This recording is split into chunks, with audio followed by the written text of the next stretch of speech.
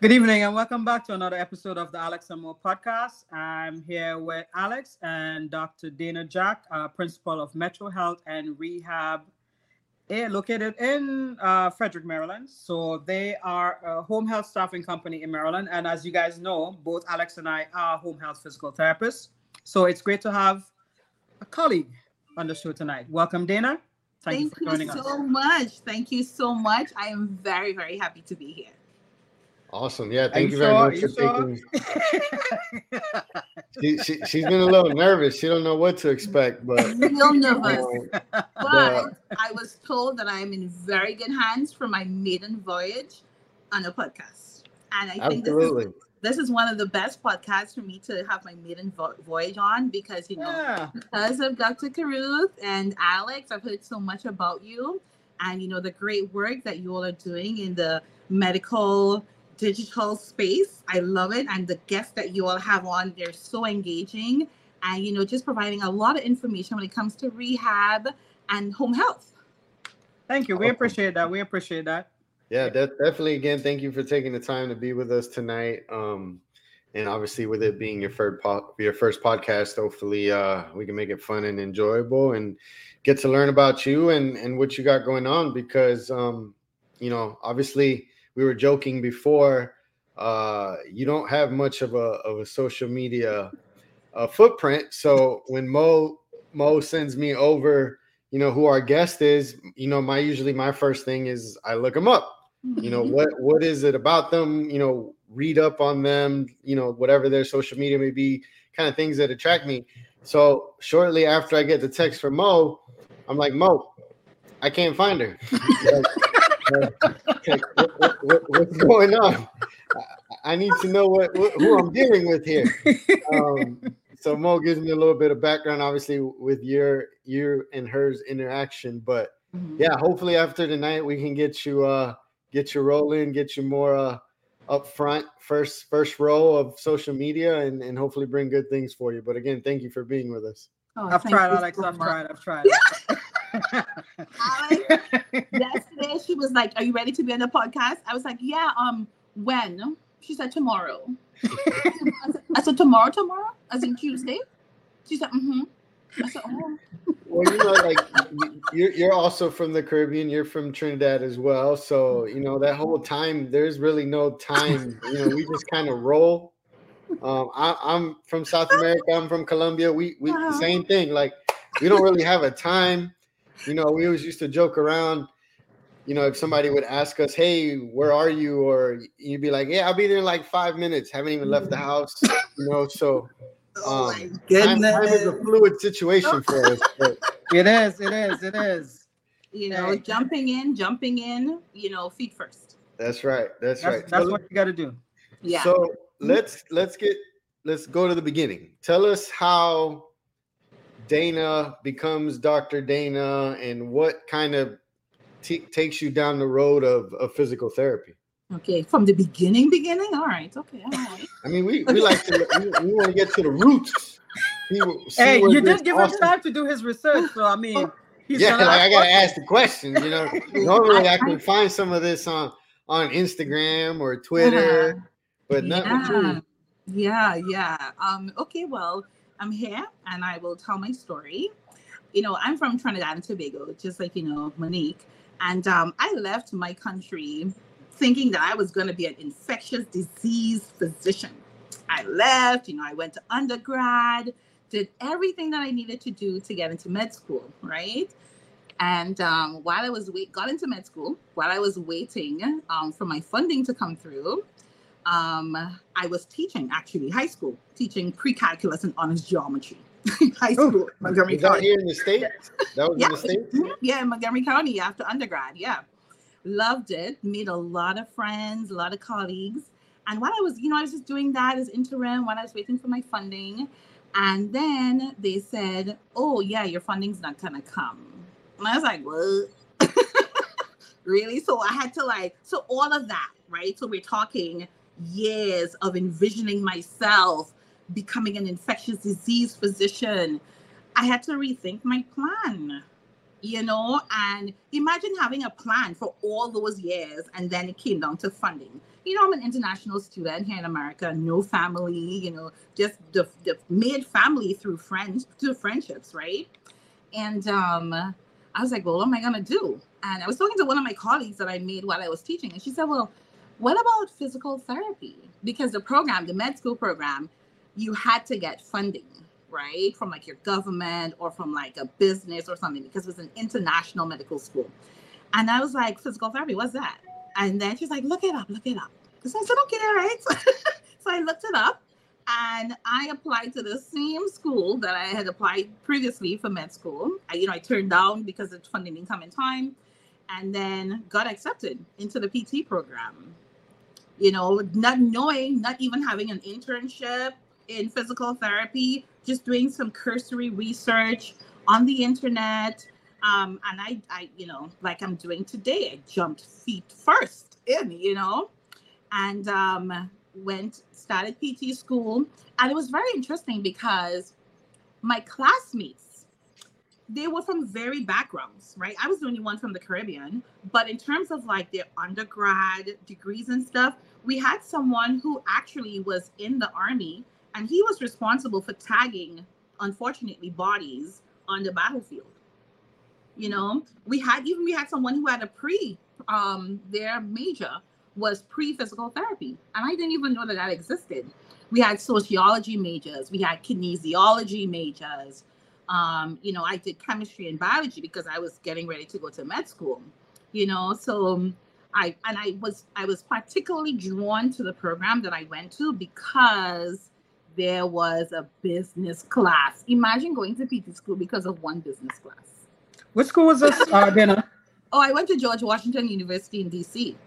Yeah, there was a business class, and I was like, yes, because I always have that entrepreneurial spirit. I had my family there into business. I had a business when I was 16, 17. So I was, I wanted to make a business out of this, so I went through all those long hours. And also I liked working with humans. Okay. I love the medical field. I love the body. I love muscles, bones, because I was also a track athlete throughout high school and also undergrad. So the whole idea of the physiology and the kinesiology of the body really, really interests me. So, and that's really and truly how I became a physical therapist. Would you do it over again? That's a very good question. And I know you've asked me this question before, and with all honesty, right? Looking at the progress and looking at the opportunities that they are in the profession, I would. You would? Yeah. So that's interesting. How long have you been practicing? 13 years, actually. Okay. So yeah. You're close to me. So I'm not going to ask you how old you are, but you're close to me. So it's interesting that you said. Wait. No. I said, no, it's 15. I got 15. I was just about to say 15. Yeah. Okay. So you're right where I am. So we're all in the same boat. Are we gonna count the internship and the rotations? Are we counting that too? Well, that was part of like school, yeah. but okay. Right. But I know I did you know what? When I when I did my rotation in the SNF, that's when I fell in love with SNF, and I was working. So yeah, let's start from there. So, but anyways, you mentioned that you picked the program at George Washington because there was a business class, right? Mm-hmm. And that you had this entrepreneurial spirit from a young age, and obviously your family influence. Mm-hmm.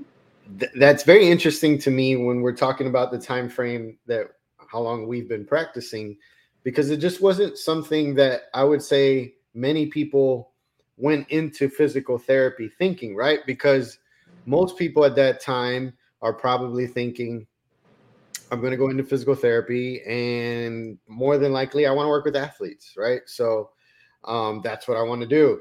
And the only place that I do that is in an outpatient facility, right? So I'm either going to work at a hospital or I'm going to work for one of these big corporate, because at least to me, like, it wasn't really known, the small private practice. It wasn't like that was what was pushed, right?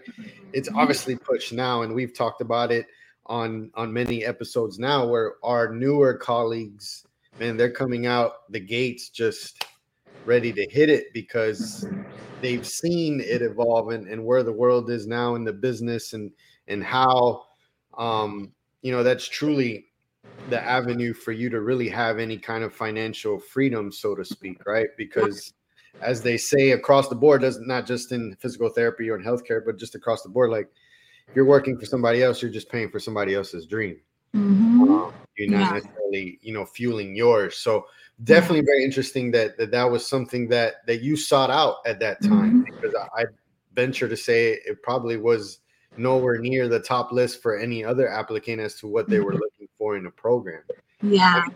I went to the University of South Florida, and quite frankly, the most exciting thing for me was that we were going to be the charter DPT class. Okay. So I was just like, oh, being the first of something, and it's a doctorate and stuff. Like I wasn't thinking like, business or anything of that point. Obviously, that kind of grew in my program and what I ultimately decided to do. But man, kudos to you for thinking that route, because now it's kind of paid off for you, right? It did. It really did. And you know what's interesting is that was one class, one PT, one business class, right? Hold on, I think my light just went off. Yeah, that was one PT class, one business class. And I was disappointed. I thought I was going and I was learning how to set up my own practice, and, all that good stuff. So I sat there in the class like, okay, all right. Like I have to go about this a different way, so graduated and I said, all right, whatever job I have, I want a hybrid. Okay. So I want a hybrid. I want to be able to be in management and also be a practicing clinician. So my first job was with Aegis Therapies, and I learned so much from Aegis Therapies. I had an awesome VP who, she really held the hands of her, the therapist who wanted to transition into corporate. And, when I started off as a therapist, I was running into work anytime they had another building that needed support. I would drive like an hour to go to this other building after work, because I wanted to see as many cases. I wanted to experience different things. I wanted to meet different people. I was volunteering for everything. Eager beaver. I was volunteering for everything. And because I'm a worker, I'm a worker, right? I know how to work hard, and I know what success looks like. And I know what it takes to be successful. So move quickly from a clinical role into what they call it RPC, rehab program coordinator. And then from that into a director of rehab role. And that's where I learned the business. That's where I learned the EBITDAs, right? That's where I learned about the profit margins. And, through that VP, that really held my hand and all of the DOR's hands to show us the business. She was really concerned about the business of rehab. So what advice would you give, knowing that you had that experience on that foundation, because it definitely has paid off with you having your own business now? What advice would you give to new grads who just want to jump right into business without knowing those numbers and the details, key performance index, to actually fully operate a business? Okay. Because I know I was flying the plane and putting parts. Yeah. I was flying, hoping I wouldn't, fall down. And you know me, I'm also a lot about compliance, right? And that's because of that foundation with Aegis, right? So let's say, so my advice would be, okay, if that's what your focus is, but you also want to improve your clinical skills and be able to talk intelligently, clinically, practically, and not from the textbook perspective. I would say get with a company and, ask to be one of the folks in corporate to be a mentor, and try to climb that ladder really quickly where you get some of that clinical experience, like probably for 1-2 years or even 1 year, and then you jump into the management role. Now, a lot of these companies, there's a hybrid, right? So even though you're treating, you're also in the management role. Okay, so and that for me was kind of difficult because I worked a lot, off hours doing the management side, and then I would be in the clinic treating. Okay, but I think now they're probably moving away from that a little bit, where they see the benefit of having a director of rehab in the facility just focus strictly on running the business and keeping the employees and the patients engaged. So how long were you the DOR? So I think I was DOR for like 3 years with Aegis. And then because of course it was a hybrid role, right? So treating and also management. And then I moved from there and went to another company where I was strictly just DOR, just managing. And that is what, that opportunity is what propelled me to go into opening my own company. And what was it about that opportunity that made you propel? This is an open space. Yeah, I just had to drink my water. Alex, this is juicy. This is an open space where we speak freely. There is no judgment. Yeah. Okay. We give us the tea. Yeah. You know what it was? I will tell you what it was. And it was something that followed me from Aegis. The productivity standards. It was getting higher and higher and higher. And it was like, but how do you expect a therapist to be 90-something% productive when there's an elevator in the building? When you have the therapist has to wait for the elevator to go upstairs to get a patient and then come back down. How are they legally achieving that productivity standard? I couldn't understand it. And I saw my therapist. They were happy. They're a happy bunch of therapists.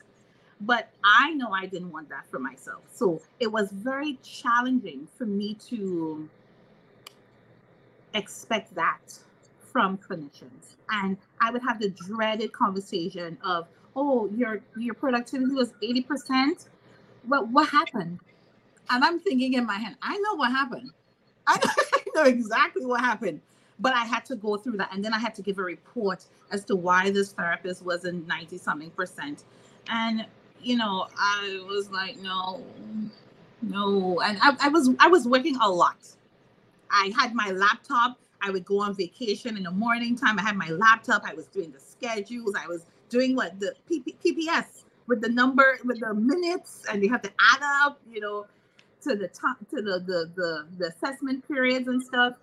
It was a lot, and I was looking into becoming a dentist. I'm serious. I was burnt out. I was like, no, I need to get out of this. I love my job. My clinicians, the team, amazing, hardworking, dedicated, honest, ethical. I loved it, but I was burnt out. Now, what was your interaction? So obviously you're describing what you're describing. From what I understand, I've never worked in a skilled nursing facility. So I don't really know, even the flow or the expectations, but just from hearing other people talk that work in that setting, doesn't sound like much has changed from what you're describing, right? But it sounds like you tried to be that leader that was relatable to your team, right? You were on the same level. Your titles were different, but you tried to meet them where they're at, to kind of, get them to know that they're supported and understood and all that stuff, right? Because you speak of burnout, and when those productivity standards are set at what seems to be a very high level, if you're feeling like you're just wandering in the ocean, so to speak, by yourself, and your managerial staff doesn't have your back or doesn't even support you, that can seem even more of a daunting task, right? Yeah. So long way to say, what was your conversations with like your superiors, for lack of a better word, like when you're telling them, or if you were telling them like, hey man, what we're doing here for this team is not realistic, or they're not meeting it because of X, Y, Z. Like, what was that interaction like? It was okay.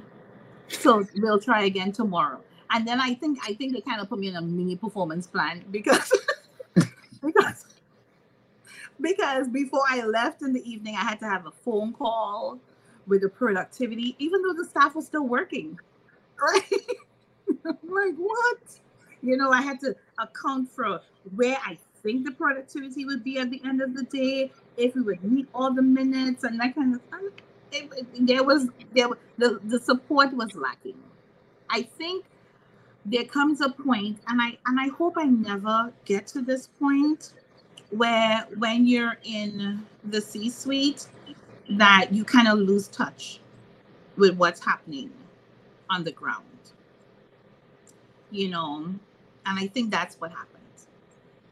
And I mean, obviously, we don't do this for the money, right? Like, that is a benefit of what we do, and some of us are very blessed to be on the higher end of the money potential.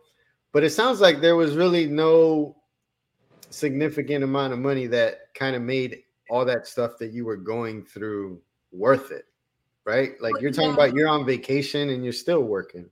Like, waking up at 5 to do schedules, because that's the way I operate. If I have a team, things must be easy for my team, so that way they can practice and they can operate to the top of their ability. So you remove all barriers. So by the time they come into work, schedules are already there, already done. There is no, who am I seeing today? Blah, blah, blah. No, it's already, expectations already laid out for the day. Okay? Because you want them to be able to be free to see the patients, right? Not to be worrying about things that they should not be worrying about, which is the managerial side of things. Yeah. So no amount of compensation would be enough for what we do, like you said, because what we do really and truly, it's a thankless, thank you is enough, and thank you is a lot. Thank you goes a long way, right? But in terms of the money, there's a lot of potential, but like I always like to say, I like the hard cases. I like a case where when I step into that home, that patient is laying on the bed, hasn't walked in years. I'm like, all right, let's go.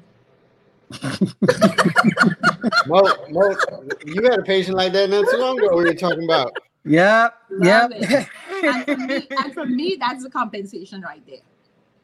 Yeah, that's it.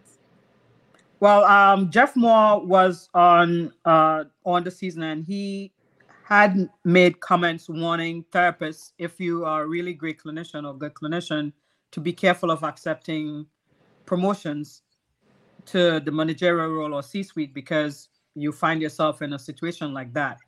And but I always have this belief that the type of employee you are will translate into the type of boss or owner you become. And seeing that you try to make everything work well for your team, so your team will feel appreciated, that it will take the pressures off of them to just do what they love, which is treat the patients. I see that now in our collaboration, that's the type of owner you are. And that's how you run your business, and that's why you attract the contractors that you attract to work for you. So kudos to that. If anyone out there is planning on being a boss or owner, if you are a difficult employee, or if you suck, your work ethic sucks, trust me, you're not going to be a good business owner. And the people that you attract to work on your team are going to do you the same thing that you've done to other people. That's all I say. No, I think that's I think that's facts, Mo. I mean, I run my business as just me, right? I didn't want to deal with hiring, paying, managing, like, I wanted to work for myself, have the freedom to do what I wanted to do, how I wanted to do it. With that said, you're in business now with other business owners or people that are trying to run their business, and those are some of the obstacles that you run into, right?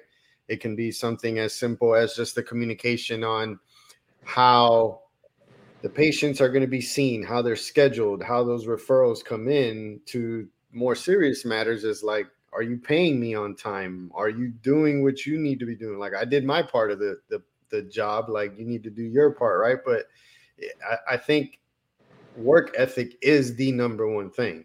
I think if you have any ambition of wanting to run a business, whether you're doing it my way, which is just for myself, or the way that you two ladies are doing it, where you have a team, you have a group, you have people in places, like, it all comes down to your work ethic. I mean, Dana, if I lived in your area, I think I'd want to do business with you, because you exude this, like, yo, let's work together. Like, this isn't me sitting high and mighty over here or anything of the sorts. It's like, let's just work together so that we can both eat, and this is something that I tell Mo all the time. Like, there's more than enough for all of us to eat. Oh, yeah, more the than pie is enough, big enough, right? The pie is big enough. But, but when we're doing this clashing because of egos and whatnot and work ethics and all that stuff, it only complicates it, right? So it takes this big pie and makes it into this real small thing where we're trying to fight over crumbs when we're just wasting time there. So I think that's a great point, Mo, because, just in listening to you and talking, like, you could see your work ethic. You can see that you want to make things easier. And those are the type of people you want to work with. Those are the type of people that if you ask, hey, Alex, can you do this extra for me? Hey, Alex, this patient, I just got this referral. I know it's like 5 o'clock on a Friday. Do you think you can knock it out? Absolutely. Absolutely. Because you've shown that this goes both ways. This isn't just you trying to eat and me over here just starving, killing myself trying to get stuff. So absolutely. So tell us now, how does this burnt out, I'm tired, this isn't for me, lead to Metro Health and Rehab? Hey, remember she said she wanted to become a dentist, right? Yeah.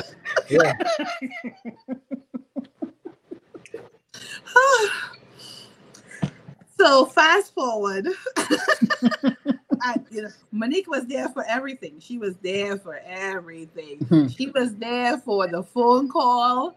As a matter of fact, I think you came to my office a few weeks before, and we sat there and we spoke. And I told you, I laid it all out there, and you were like, I remember clearly. You listened. You listen. It was a Saturday too, because that's another thing, Alex. I happened to have patients in the area that she was working, and it was probably like an hour and a half from my house.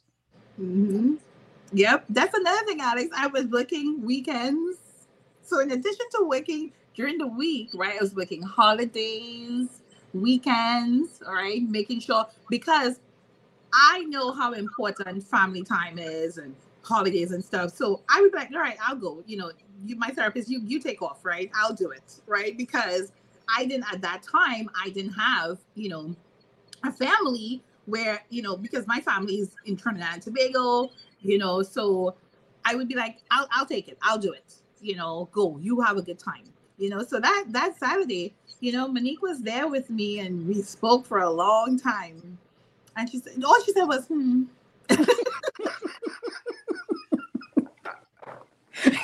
I can see that too. And but also another thing that I failed to mention is that I was doing home health ever since I graduated from grad school. So throughout you were the DOR and you're doing home health. What time? I was a clinician, right? I was a clinician, then transitioned to DOR, which is clinician and managerial. And I was also doing home health. But I would see like 1-2 patients. And those times, so no one trains me. All right. I was going in there because to me, it was very easy to transition from SNF to doing home health. And I was in there for a whole hour, sometimes an hour and a half, getting my patients already. And the agencies used to be like, how are these patients getting better so quickly? And I was like, yeah, because I'm in there for like an hour and a half, Like, I'm just hanging out. You have dinner with them, We're working. And this is like after work or before work, because I didn't, with my 30-minute lunch break, I couldn't run off to go see a patient, but all of this was, before, after work. And Monique, after a while, she said, well, why don't you, come over into the home health space? And I was like, all right, okay. Full time. I was like, all right. She was very tentative. She didn't think No, but let me ask you though, what was the why behind you doing home health from the beginning though, right? Because you're busy as all get up. Mm-hmm. So you're maybe like you said, you're maybe doing 1 or 2 visits a week. So I can't imagine that the motivation there is money, right? Because it was. Okay, I stand corrected. Money. It was money, but it was small money too, because back in those days, we were getting paid what, like $40, $50 a visit. And remember, I was in there an hour and a half, but I was having fun. But remember, so it was both. We have to have a conversation about that. So, in the beginning, it was all about, because remember, I was telling you, right, that I just wanted to experience all different types of etiologies and presentations and impairments, right? And I immersed myself into a lot of opportunities, and then I was getting paid for it too, so I was having a good time. Right.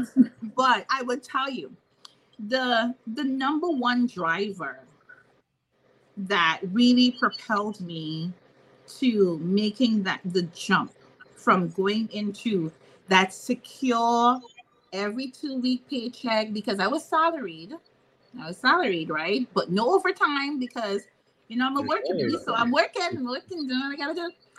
It was because I wanted to create an atmosphere, an environment for clinicians that when they need to go on vacation and spend time with their family, they can go no problem. To make money, they can be here.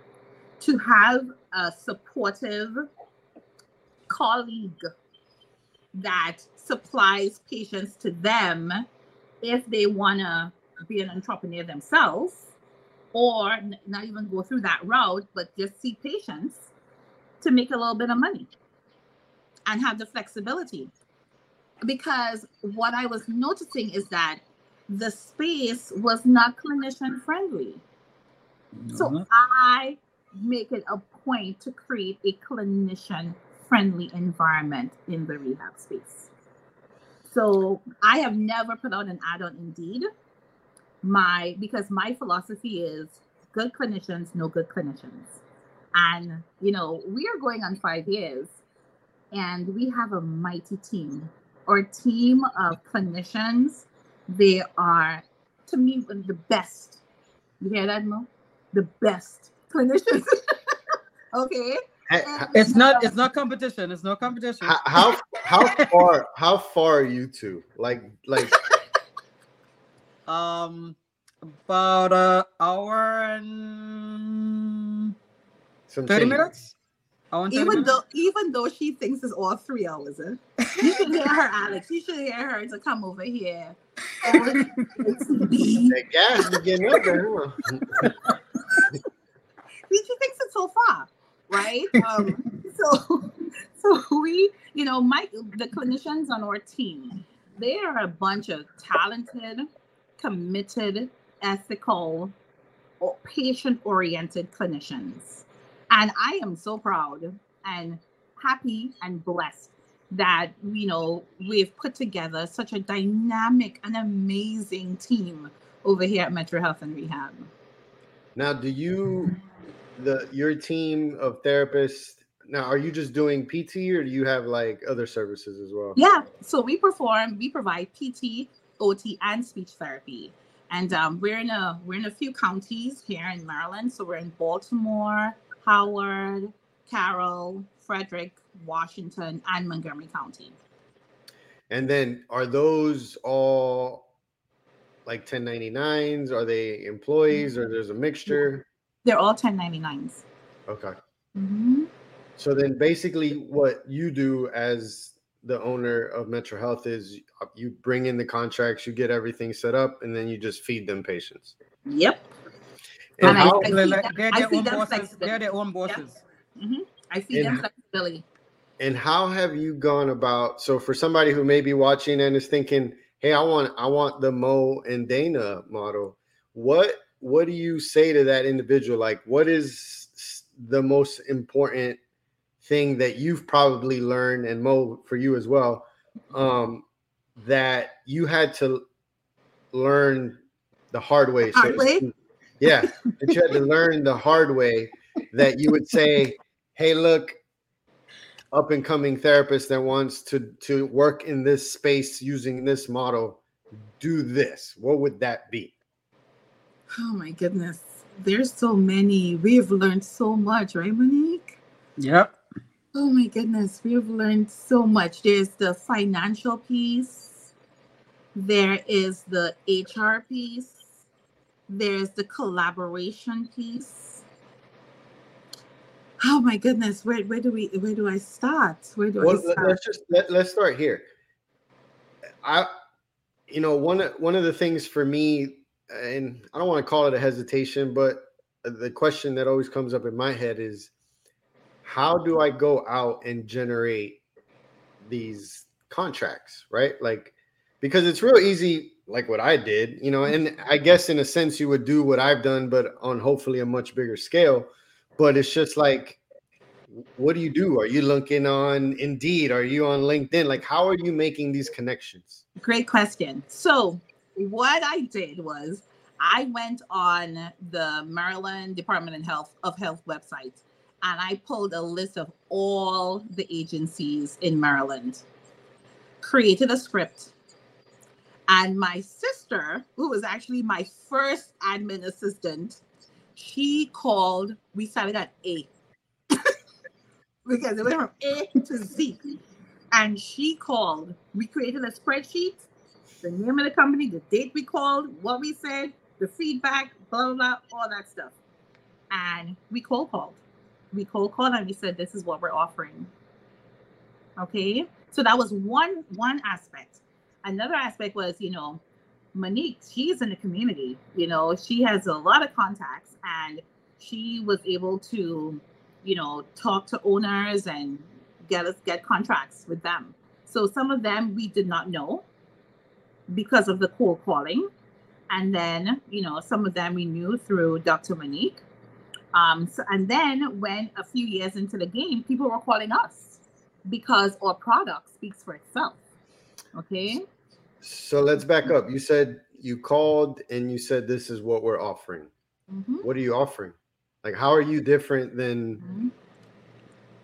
Okay. Mm-hmm. So I will tell you. So how are we different? You see, professionalism and communication, because these agencies, they're looking to pass their entrust. Let me not say pass off. Entrust their patients, their clients, to a rehab team, and they can close their eyes. What we offer a product where they can hand over that patient to us, and we will complete that plan of care from start to finish. And if there's a problem, we let them know right away. We mitigate, we intervene. If a client needs an additional service, we're there saying, okay, this patient needs this. We call the physician, we call the social worker. Okay, sometimes I've even done makeup on a patient because she wanted to go out. Okay, so we go above and beyond. And you see that communication and that closing the loop, because they're not in the home, we are. So we had to create a product that was built upon trust, visibility, high ethical standards, and then we also have electronic documentation. So that was another part of one of the constructs that I needed, that was a must-have, a non-negotiable, with this company was electronic documentation, because that improves the visibility of your company, of your clinicians through the documentation system. So our customers, they have access, 24/7 access to the documentation. So they're not wondering or waiting in the mail for documentation to come through for them to hand it off to the insurance company. It's right away, lickety split. So what about what if the agency has their own EMR? Like, do you just use theirs, or are you still going through yours and getting it to them? No, we use ours, and then they go and they download it from ours, because we deal with how many? over 15, over 20 agencies. So it is not effective. There's only one agency where we use their software, because that's a Medicare agency, right? But it would just be too cumbersome for us to train our clinicians. Remember, this is supposed to be easy, right? Now, would you like to come and work for a company where you have to learn a plethora of EMR systems? No. So we made the decision that we're sticking with this one EMR, and then we give our customers access to that EMR system. And our clinicians love it. We can't hear you, Money. You're on mute. We also made sure that it was clinician friendly, because we are also clinicians. See, and that's one of the things. So like in my setup, obviously I 1099 with the agencies, but I use whatever system they have. That's a lot. With that said, I only pick agencies that have, basically I only deal with like 2 or 3 EMR systems, right? Okay. So if the agency doesn't use this EMR system, then I'm not going to do business with them, right? Okay. Now, the good thing, at least in my area, is a lot of agencies use basically 2 EMR systems. So it works out for me in this situation to where I don't have to learn a bunch of EMRs. Matter of fact, one of the people that I do business with, they're like, hey, we're going to take on a new agency, or the agency we were using switched EMRs. I said, I'm done. Like, wow. Like I'm not learning another EMR. Right. And eventually this person decided as a whole that she wasn't going to do it, because, you know, she didn't want to lose you. Exactly. It was like, I'm not doing it. Yeah. You know, I have these 2 main EMRs that I do. And that's about it. Like, and going back to what you were saying about making it easy. And when I asked you, what is it that you provide? Like in my head, for my scenario, I always look at it with these agencies and with the people that I contract with as, how can I make it easier for you to make your money? Right. So yes, everything that you pointed out is absolutely right. We still need to take care of the patient. We need to address all of their needs and everything that goes with that. I mean, I feel like obviously we're stating it, but it should go unsaid, because that's what we do as therapists, is provide care, total body care, especially in home health, when we're dealing with whatever is their ailment, is their living situation, their family situation, their financial situation. All of that factors into what we do. But when I'm dealing with another business owner, it's like, how can I make it to where you can make your money the easiest way, right? And for us, at least for me in my situation, is the documentation. The documentation has to be done, and it has to be done in a timely fashion, so that then their team can do what they need to do to bill and do all that appropriately. So like my thing is always like, look, if I see the patient today, by the time I get home, that note is done. Oh, wow. Okay. You're getting paid. You're going to do what you need to do to get paid. I'm not going to be holding up your billing. Yeah. Your billing. Right. And because unfortunately, at least around here, and I've worked with other clinicians where it takes them a couple of days. You know, I've had PTAs that are like a couple weeks behind on notes, and I'm like making phone calls like, hey, you're not necessarily my employee, but I can't work with you if you're not doing the documentation. Because when I come to do a reval, when I come to a discharge, or whatever the case may be, Like, I need to know what it is, right? But those are things that the owners and the administrators, the agencies, like, they don't want to be dealing with that. Mm-hmm. They literally want to, here's a patient, see the patient, bill it, make money, and just keep it going. Right? That's exactly what we do. Mm-hmm. You know, we solve their pain points. Yep. From start to finish. If they're doing the billing and getting the cases, we're taking care of all the HR files, we're taking care of the documentation, we're taking care of training the clinicians, and we minimize the patient complaints by providing great service. And we do it on time. So timely start of care, timely discharge, clients get better, everybody gets great review. Absolutely. And that's why people end up calling us to do contracts. But not everybody is our client. We have rejected quite a few people. Oh, yes. Mm-hmm. Yep. Because they're standards. If you can't meet our policy procedures, basically, no. Yeah, because no. This is not good business. All business is not good business. And we have learned that the hard way. In the beginning, Alex, we were taking everything. We were taking it's so interesting to reflect on where we were and our journey, because we haven't yet made it, right? We're still growing, we're still learning, we still have a lot of pain points, but we were taking everything. But we decided that our product is too good to just be taking everything that comes our way.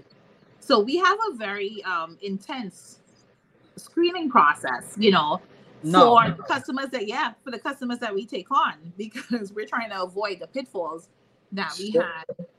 So give me some of those things. Like, what are without giving away the secrets, what are some of the red flags? What are some of the red flags? Like, if you're late to the first meeting, because for real. Because for me, I take these things very seriously. That to me, and that to me is a big red flag. If we took the time out to send you a Zoom invitation for 12 o'clock, because you bear in mind, you contacted us. We don't call anymore. That's where we are. We don't call anymore, right? Big time. Because we know our product. Moving on up.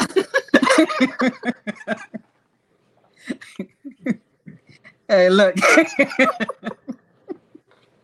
No, we have a good product, Alex. Okay, remember? I believe it. Look, hey, if you got it, you ain't got to sell me, because, like I said, I can just tell from just interacting with you how things roll, right? Like how things are ran. Like, I know from all my interactions with Mo, like, I know what it's like. And when you hold that kind of standard, people want that. People gonna find that. They're gonna look for it, right? Because once they get it once you've given it to one, that word of mouth gets out. Oh, like, yes. hey, you need to call Metro. You need to call Carew, staffing, because man, look, I ain't gotta worry about nothing. Exactly. That thing shows up on my desk. I bill this thing out, pay them, get my money. We're good, right? And in home health, especially, with the way I think that healthcare is kind of turning, like, I think for us in the home health space, man, we're only getting started. Like, CMS is doing what they do and trying to make this more cumbersome than what it needs to be. But I think healthcare is kind of shaping to where people want to be at home. People don't want to be in the hospital. People don't want to go to rehab facilities if they don't have to. So the care is at home, and we need to be able to capitalize on it. But anyways, back to the red flags. So you're late to a meeting. What else? And it's okay to be late, but be professional, because that shows a level of professionalism, right? If you're gonna be late, send a text message, send an email. Okay, that you're gonna be respect. Yes, and we're in home health, right? That's also a time thing. For me, when Comcast or any professional is coming into my house and they give me a 7 a.m. to 7 p.m. window, like, really? So for me, I don't like that. When I set an appointment with a clinician, with a client, I give a 30-minute window. And if I am 1 second, if I think I'm going to be 1 minute late outside of that 30-minute window, I give them a call. I send them a text. I humbly apologize, for the inconvenience caused. I'm running a little bit behind. I'll be here at this estimated time. So time is very important. So if you're running a home health agency and you at the top do not have respect for time, that's a red flag, because you're dealing with everybody else's time. Okay. Sure. Another red flag is nickel and diamond, or price is or price, because we that Caribbean's coming out, boy. That Caribbean's coming out, Alex, because we know our product, right, Malik? So once they start, we definitely do. And the thing is, a lot of people get the impression that because as women we don't know how to negotiate. So when we have that introductory meeting, they're shocked that they can't bargain us down to what they wanted. But if you know what your worth is, as Philip said, you got to know your worth. You just negotiate and you hold fast. Also, you set your boundaries. So people who can't respect your boundaries, that's another red flag. And for those of you who are now starting your business, I know it's easy to just want to accept every and anybody because you just want to have your money. Roughly, as Danah has said, and we have learned painfully, not every dollar is a good dollar. Okay? Because go ahead. Yeah, because you're going to lose it on the back end with all the stress that you're going to encounter. Yeah.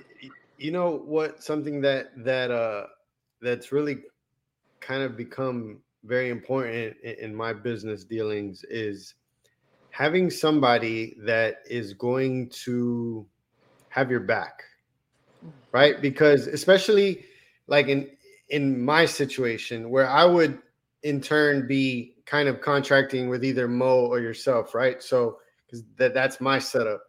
So I would need to know that either Mo or you in these examples, that you're going to have my back, right? Because we're in a people business. And just like not every dollar is your dollar, you're not going to click with every patient that you see. It's just not going to happen. There's going to be patients that don't like you, unfortunately, for the way that you look. There's going to be patients that don't like you for the way that you sound. There's going to be patients that don't like you just because you showed up on that particular day and they were in a bad mood, right? Yeah. But at the end of the day, if I'm doing business with you, no matter what happens, I need to know that if somebody calls Mo or somebody calls Danah, I said, and that the conversation will end up something to the extent of, well, I'm sorry that happened, but I absolutely trust that Alex or whoever, that's not how they operate, right? And then you can have a conversation with me to say, hey, Alex, what the hell? Like, what's going on? What happened? Like, but we're a united front. Yep. Because I had the bad experience of somebody that did not do that. And it just leaves a sour taste in your mouth because now there's this bad perception of me as a clinician, even though I know I didn't do anything, but also as a business owner of your business, because like, who are you hiring? What are you doing? Right. Yeah. So I think especially in the contractor world, the 1099 world, where you're not necessarily an employee. So you want to build those relationships to help protect yourself as a clinician, help protect your business and the people that you're doing business with. Yep. That's a very good point. And, probably every other day I get a call about this very same issue. And I listen. I ask, my first thing is, what would you like to do? That is always my question. Well, what would you like to do? What would you like to see happen? They say what they want to say. And then I say, okay, let me look into it. All right. And you ended where there's a mutual respect. No one leaves like, what's going on here? Kind of thing. And then, You go, you speak with the clinician, just like you said. And I always come from a position of, tell me what happened, right? I'm not going in with any preconceived notions. What happened, right? But I am very fortunate that, because we grew so quickly, and, I have a layer before me, right? My director of rehab, right? And he's amazing. He's awesome. And the clinicians, it took a while for the clinicians to stop calling me. Some of them still change. Always happens with changes. They still slip in there. And I have to, at the end, after I solve, we talk through the issue, I slip it in. I was like, oh, well, next time, do you think it's possible for you to contact my DOR? He's so great at handling these things. And he'd be like, oh, yes. I'm like, all right, okay. So my DOR, he's amazing. And he just gets to the point, he does all he needs to do. And sometimes he doesn't even come back and tell me because he's handled it. He has handled it. It's handled. I don't even have to worry because he's just so amazing. And he knows, right, that I'm dealing with bringing in the business so that we could keep our clinicians happy. So he doesn't want to burden me with those things, right? So our team, they know, and I know Mo, from another perspective, she even offers mental health for her clinicians, right? Because coming out of the pandemic, which was so challenging and so difficult for everyone, because our businesses really exploded because of the environment that the product that we provide, right? So our clinicians, they know that we have their backs. You definitely have to have their backs. You also have to know the people that you hired. Mm-hmm. So one thing I've definitely learned is that you don't hire based on need. Don't hire based on need because you can get desperate, mm-hmm. and you could end up with that one person that could wreak havoc on what you have worked years on building. Yes. So you also have to trust yourself, to trust your team. They're the ones going out there every day, Monday through Friday, some who work on weekends. Being the face of your business. And I know if you are small, you fear growing, but you have to trust that you can trust people to carry on the vision that you have. They have to buy into your vision. Mm-hmm. So a lot of companies too, if depending on who is running that company that we may contract with, every little complaint that they have, they're gonna turn it into some big deal when it could be just a simple thing like, okay, a client may hear that, okay, you said you told me you're coming between 10 and 11, but 10 o'clock comes, 10:05, and they're calling you like, you said you'll be here at 10. I'm so sorry. There was a misunderstanding that I would arrive at your home between 10 and 11. I'm on my way. If you prefer that I give you a text or call when I'm on my way or showing up, I will gladly do so. And it resolves quickly. Mm-hmm. But a company will be like, oh my gosh, we're going to lose this client. No, communicate, talk. So yeah. So that's something we've been having to deal with as well too. So yeah. Mm-hmm. So Danah, what's next? What's next? Oh my goodness. Hopefully not dentistry. No. Oh my goodness. We have so many plans to expand. And also, in addition to home health, doing the traditional home health, we are also credentialed with insurance companies directly. And we provide outpatient in the home, right? And we also have, one government contract. So we're getting into that contracting space. And I don't want to give away the little surprise, Monique, what do you think? Well, Alex, if you are an entrepreneur, so you have to have big, hairy, audacious goals. Absolutely. I'm a big believer that if your goals don't scare you, they're not big enough. So people Dana's been in 5 years now. I've been in 7.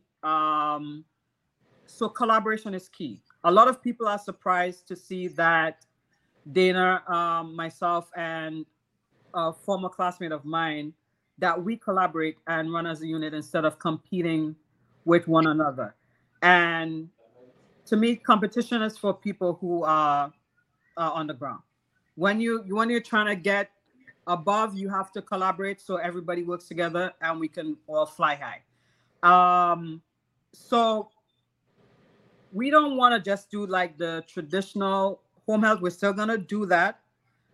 But we want to bring our, what should I say, flair to it, meaning that we're gonna be companies that are for clinicians, okay, by clinicians. So if you want to have your own business, you want to contract, you don't know how to do it, we will mentor you. You can join us, okay? We will go out and do the groundwork of getting the bigger contracts so you can have patients, because a lot of people who are doing a 9 to 5, working at a SNF or at a hospital, are not afraid to go out and do their own thing because they might be scared that they're not going to have that consistent 2-week salary. Get over that. Yeah. Right, Danah? Yeah, get over it. Yeah, she was afraid to do that. That's why I kept saying, But don't walk away from this podcast thinking that it's going to be easy. Okay? It's not. Because in the beginning, when I took on, because Alex, you're on your own, right? So you do not have to worry about meeting payroll. You do not have to hunt down customers to pay you on time because your payroll is pulling from your business account the next day, right? So that's something, that we had to go through in the beginning. We're wondering, are we gonna meet payroll? And 2 sleepless nights, I tell you. So don't think that don't walk away from this podcast thinking that it's gonna be easy, that things are just gonna fall into your lap. All right. That, okay, once you have the tools, the collaboration, you have the contracts and stuff, you have your boundaries, you still need to have that mentorship. You still need to have, what they call, like, when you like, what do you like to call it? The secret word? And I like to call it the sauce. But you still need that sauce. Okay? Yeah. Like how to deal with that payroll issue, how to work around that, how to get your money from your customers when it's running late. So it takes a lot of work, and you need that team to push you to get you out of your comfort zone. Like with Monique, you can't sit down in your comfort zone eating chicken and chips. She's not gonna allow it, right? No. All right. I got that feedback this morning, Alex. She was like, Jesus Christ, you don't let up at all. I was like, nope. all gas, no brakes. So, well, I definitely look forward to what you and Mo got going. My sister's laughing. Yeah. Like, yeah. No, you guys get to experience what we experienced for years. Definitely looking forward to hear more about that, and obviously, Danah, what you've got going on is awesome, and thank you so much for taking the time to be with us tonight. I hope you've enjoyed it as much as I have, and I'm sure Mo has as well. And I think there's a lot of good stuff. Like, honestly, I think this is the first episode, Mo, that we've done this like truly home health and kind of the business behind it, and how we've kind of each done our own thing and stuff. So I think that's pretty cool for our show. Yeah, we need to do more home health stuff, man. That considering we're home health clinicians, and this is honestly what I feel like is the first what I would say true home health episode, and the business and the fun and the good, the bad, the ugly, and all that good stuff. Because I do wholeheartedly feel like, in our space, we've got an area to really shine and to expand and to grow however you want to grow, right? However that looks, whether it's what you girls have going on, or if it's something that somebody simply just wants to kind of do what I do. There's opportunities out there. There's more than enough food for all of us. And when you collaborate and work with like-minded people and good people who have good intentions and are just deep down inside just good people, good human beings, good things are going to happen. Good things are going to happen. So I'm definitely excited to see what you got, what you and Mo and both together and individually have going on, and what that looks like in your area. So thank you so much for coming on. Thank you so much to Monique and Alex for having me as a guest to share, bringing me from the back, all right, where I've been grinding. Ooh, loving it, the grinding. All right, to share the journey that I've been on, for my family. We always like to say that we're setting up for the future. We're setting up a future of family and also future clinicians who would like to come into this space. So feel free to reach out to us and we will help you. We will provide that information so that you can also thrive and have that flexibility and that ease so that you can treat to the top of your license and be successful at it. Absolutely. Well, as always, to all of our followers, thank you very much. Continue to watch, like, share, all that good stuff. Follow us on our social media. Once we get Danah up and running in the front row, we'll start sharing her stuff as well. But as always, everybody have a good night. Thank you very much. Really do appreciate everybody. All right. Good night, everybody. Peace. Bye.